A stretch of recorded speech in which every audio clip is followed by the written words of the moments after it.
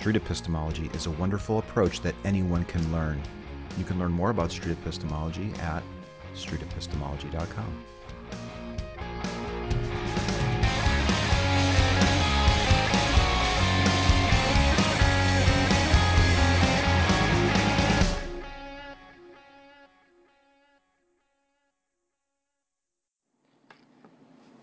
It is good to get gobsmacked. Learning to value reason and evidence and recognizing when that's just not enough. I grew up going to church, and not just any church, mind you, but a Southern Baptist church. Not just any Southern Baptist church, but a small church planted firmly in the then relatively rural American South. Every Sunday morning, for as long as I can remember, I'd rise from my slumber, make my way downstairs in my pajamas to my mom's breakfast of cream of wheat, and tune in to a syndicated episode of Lost in Space on our tiny black and white kitchen TV.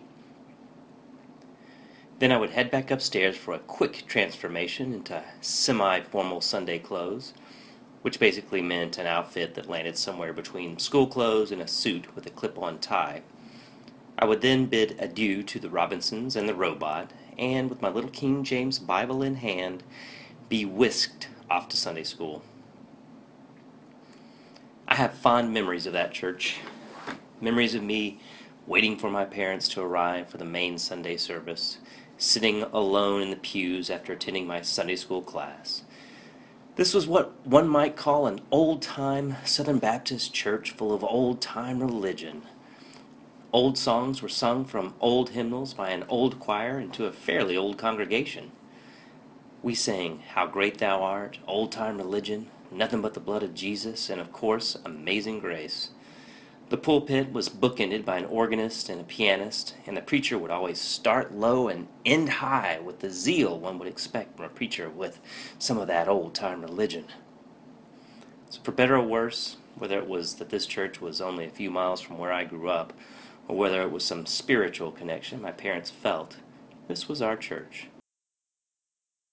I had ridden the peaks and valleys of weekly salvation and damnation for years. The whole emotional enterprise seemed to be going along just fine.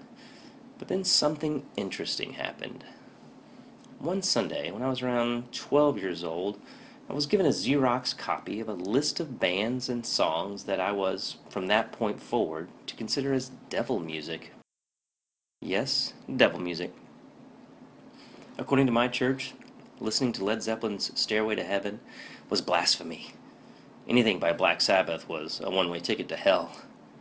Even Gary Wright's Dreamweaver meant that I was astral projecting and thus opening a door for the enemy. As a child of the 70s, I had been jamming to this music for nearly as long as I could remember. I had a Kiss t-shirt when I was in the first grade, for crying out loud. I adored most of the music on this sheet, and it didn't make any sense. My young brain was set into analytical motion. I thought the whole thing was preposterous. I was not worshiping the devil. Regardless, getting this message from my quaint bucolic church was a shock to my pious young system. Looking back, it was around that time that I really started questioning the validity of what people in authority were telling me. I began comparing claims that did not rely on evidence with those that did. I was told that Adam and Eve and Noah's Ark were true stories, yet I watched documentaries about Lucy, the Australopithecus afarensis, on PBS's Nature. I was told that my God created the universe, the earth, and all its inhabitants in 6 literal days. Yet I watched Carl Sagan explain the evidence for Big Bang cosmology on Cosmos.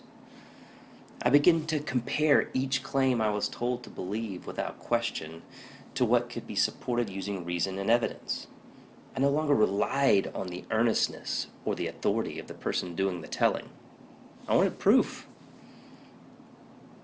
Fast forward to today, and it occurs to me that I've promoted critical thinking by valuing reason and evidence my entire adult life. I have argued, debated, chatted, typed, tweeted, and talked about a whole host of beliefs that people maintain based on unreliable methods. Invariably, at the conclusion of many of these discussions, just when I thought I had hit a logic home run or made an evidence slam dunk, My interlocutor would leave the conversation with even more resolve. But why? If you're reading this on the Street Epistemology blog, then of course you already know why. For years, I had been supporting my positions using reason and evidence, but I was missing the greater contextual picture, epistemology. I remember listening to a Dr. Peter Boghossian lecture on YouTube several years ago, where he explained his idea of conducting a sort of street epistemology. I was gobsmacked. All these years, I've been trying to convince people that their claims were untrue by using methods that would have worked perfectly well on me.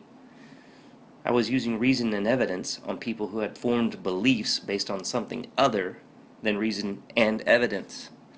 Hence, the outcome was often an impasse, or worse, a doubling down on the mistaken belief. I now know that I was practically cultivating the backfire effect. I am reminded of the famous Thomas Paine quote from The American Crisis. To argue with a man who has renounced the use and authority of reason, and whose philosophy consists in holding humanity in contempt, is like administering medicine to the dead, or endeavoring to convert an atheist by Scripture. Enjoy, sir, your insensibility of feeling and reflecting. It is the prerogative of animals. Thomas Paine needed some street epistemology, but I can appreciate Paine's frustration. Decoupling people from beliefs not grounded in reality is not a binary exercise. It's farming, not hunting. It takes time, it takes patience. I believe it takes practice. I have been deploying the techniques more and more frequently when speaking with people on a whole range of beliefs that do not comport with reality, and I am seeing hints of success. From global warming deniers to people who believe demons are real, I'm now trying to resist the old urge to ridicule as a means of retort, and I'm even trying to resist my knee-jerk reliance on evidence as the tool that might convince them that they are wrong. See Paine above. I'm now trying to help people recognize their own epistemic deficiencies. I want them to poke their own holes in the methods they are relying upon for determining what they believe is true. They have to change their own minds. I'm now simply helping them clear the path. I've already noticed an improvement in results. For example, in a recent Facebook exchange about politics, among the most futile activities one can imagine, and specifically a conversation about how Donald Trump continues to make claims that are untrue, I was able to deploy a little Socratic SE to help my interlocutor understand the double standard with which he was excusing Trump's lies. The exchange went something like this. Trump had just tweeted something that was demonstrably untrue. Me. Why do you think Trump would tweet something that's just incorrect? IL. Because he is frustrated. Because the Dems are using childish tactics to hold up the government. Because they lost an election and lost seats. Me. Does that mean it's okay to lie? IL. You mean like every politician? Me.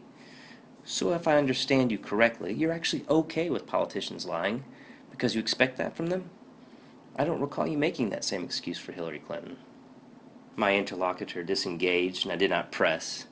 I was not going to change his mind at that moment, but I was hopeful that I had done enough to cause him to reevaluate his own partisan bias.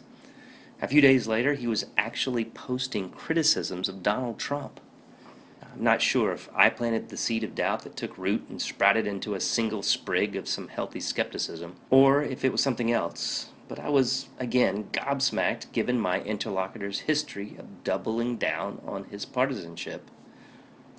Interventions on Facebook, while accessible, may not be the most effective. That said, we are all learning as we go.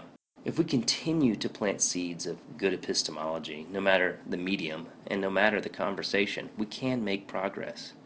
My next goal is to have a face-to-face conversation with a complete stranger. We should all set our own stretch goals that push us to extend critical thinking to those around us. It takes practice.